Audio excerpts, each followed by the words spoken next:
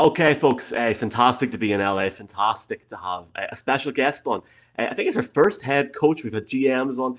Head coach of the newly named Washington Commanders. You know who he is, Riverboat Ron, Ron Rivera. Ron, it's an honor to have you on the Irish NFL show. Well, thank you guys. I appreciate it. It's good to be on, and I'm looking forward to today's or tomorrow's game. Coach, we ask everybody this, especially our guests from the States. Have you any heritage to Ireland, any connection to Ireland? You, if I'm correct, had your first coaching game in Ireland in that memorable game in Croke Park in the 90s. Yeah, I did. In 1999, when I was first started my coaching career working for the Chicago Bears, we played Pittsburgh, the Steelers, in Dublin, and we had a great time. We really did. We spent the whole week there. We found it a very beautiful country, very lovely people. We really enjoyed our time. Coach, I was at that game in Dublin, and we had Coach Cower on with us a few months back, and he had some funny stories about that game. But we are here in LA. It's your home state of California. You starred for the Golden Bears. Just interested in your thoughts. How excited are you that the Super Bowl is back in LA in California for the first time since 1993? I think it's really a cool deal because, this is such a big country, and for the NFL not to have its greatest game every year, and at least once in a while in LA, it has to happen. It's been a lot of fun. I've been down here, I got here on Wednesday, and we've been busy every day, but we've also had an opportunity to go out to the parties and hit the town a little bit. So we've had a good time. We really have enjoyed it. Coach, last year in the lead up to the Super Bowl, we had a former teammate of yours, Mike Singletary, on the show, and he discussed that great '85 Bears team. Can you reflect on your memories of that team? And oh my God, it's funny because every time we get around Super Bowl season, they start playing the Super Bowl Shuffle, and so it does bring back a lot of good memories. I mean, when you're part of something that was very special. The thing you remember are all the guys, your teammates. And I was very fortunate. We had some great guys on the team. Some of my best buddies I still stay in touch with. I still talk with Dan Hampton and Jim Morrissey. And every now and then Mike and I we'll get in touch with everybody. And also Sean Gale. I believe Sean's working for the Sky Network out there in Europe and covering the NFL for the Sky Network. That's right, Coach, and we often watch Sean and his insight every Sunday on our NFL coverage, which obviously goes into the night for us back in Ireland. But, Coach, if I may, you mentioned you started your coaching career effectively at Croke Park, like many Irish legends have started their coaching careers there, so you're in some good company. But your coaching career took you through, obviously, some great stops under Andy Reid in Philadelphia, some big games in the NFC Championship, obviously as D coordinator for the Bears in 2006 when you went to the Super Bowl as well. But you are, of course, probably best known to most NFL fans, your time last 11 years as a head coach of the Carolina Panthers and now, obviously, as the Washington Commanders. I'm just interested, Coach. Obviously, the experience of a Super Bowl as a head coach is very different from that as a player.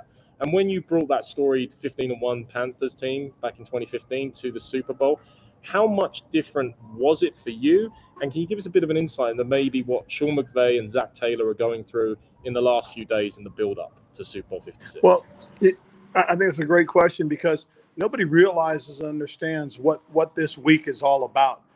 I got to the belief in when I was in Carolina back in 2015 and realized that, this is an event that lasts for 6 days. And then finally on the 7th, you play a football game. But everybody's so caught up in what's going on and the experiences that you have being there that it will take away from some of the things that happen as far as preparation if you don't battle against it. And that's the thing that I always regret more so than anything else is that getting ready for the Super Bowl, we had too many distractions that I wasn't able to shield the players away from. And I think at the end of the day, it caught up to us a little bit. The other thing, too, is the thing you got to do is you got to make sure the players at least appreciate their situation, circumstances, because it's hard to get back. It really is. So if losing that game like we did, unfortunately, in 2015, it's kind of left a little bit of a scar because it is so hard to get there, and then it's even harder to win. that, you never know when you'll get that chance again. So, that's what I'm working towards. I'm working towards and hopefully getting that opportunity to get back so that, I can correct those things and win one as a head coach.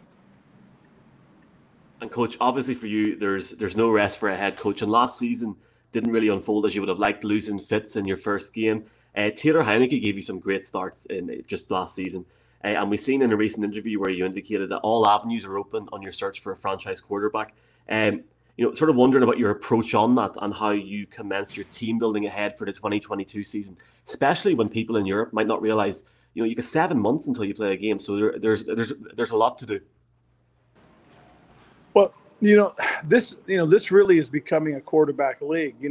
It used to be where, you could have a great team and win it, but unless you have a great team with a great type quarterback, it's very hard. So one of the things that we've decided in terms of what we need to do going forward is we need to identify and find out who our franchise quarterback is. So, whether we have Taylor or somebody that can develop and grow into that guy in the next year or two, or we go out and we find one through free agency, we find one through the draft, or we make a trade and bring that guy to our football team. So, we're going to have to do a lot of evaluating. We're going to have to do a lot of talking, just trying to find that guy. But, if we can do that, I believe we can be a very, very good football team and even contend to get to the Super Bowl.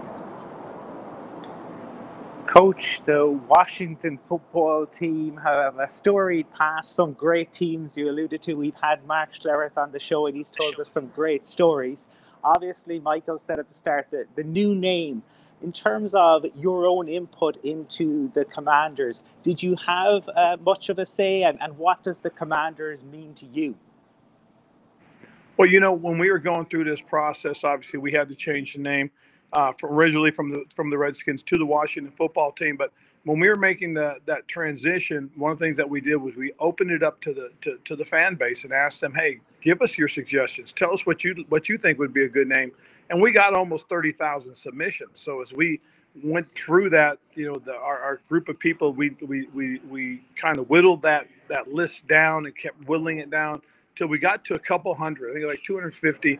And then that's kind of when they brought several names to my attention, and they asked me to give me my top 10. I gave them my top 10. We whittled that down to pretty much a final 8, I think it was, or 6. And we talked about it, but then I know Mr. and Mrs. Snyder and Jason, they got together and they picked the Commanders. I think it's a cool name because of where we are, where we're located. We're in the D.C. area between Virginia, Maryland, and Washington, D.C. And, it kind of speaks to it. That's pretty much the center of our political power, and it's also the center of our military power. So it kind of works together, being known as the Commanders. It speaks to the community. So I think it's a good name. I think they made a good decision going forward with it. And, it'll grow on us just like Washington football team had to grow on everybody. I think now that the Commanders is out there, I think it'll grow on our fan base. And, guys, the one thing that really helps more so than anything else is you got to win. And we can win some football games early, we'll get people's attention. Coach, I lost my mother to cancer a short period before you started your own treatment. So I found your story at the time very encouraging, and I really delved into it. When you look back at that period, do you take anything away from that you, I suppose, translate into your everyday life now, and I suppose from a football standpoint? Probably the biggest thing I've taken away from it is really, you have to every now and then take a break and focus and take care of yourself. I found I'm resilient. I found I'm a little bit tougher than I realized. Because when you go through something like that, and I know you probably saw the effects on your mother, you don't realize how strong you are until you go through something like that. You don't realize what you have in terms of people around you. My wife and my daughter were my primary caretakers, and just to see the courage in which they helped me through this, that has really helped me. What I appreciate too is the way the players rallied around me, supported me as well. So it was one of those things that kind of brought us together, I think, and especially during the pandemic when you really couldn't get together.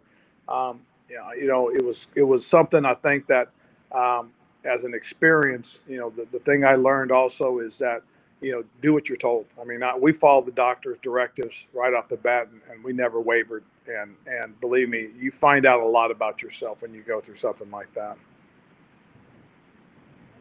Coach, Sir Isaac Newton once received a famous science award, and he said, "If I can see further than you, it is only because I am standing on the shoulders of giants."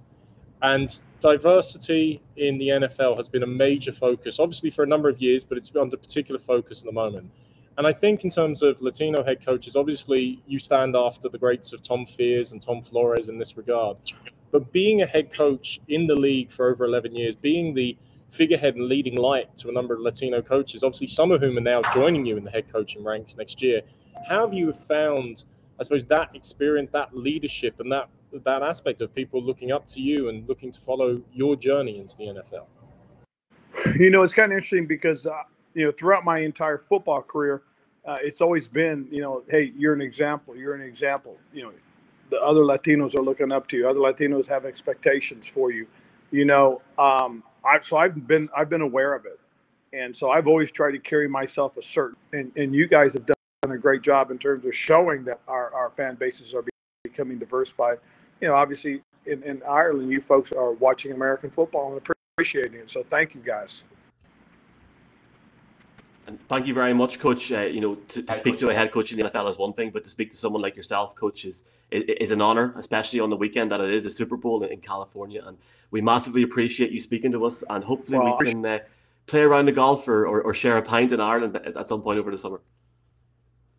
That would be a cool thing. You guys got to make sure you send information out to us, okay? Because I think we're going out there sometime around June 20th, I think. And we're going to be out there for about 10 days. But if you guys get your information to me, hey, I'll make sure I reach out.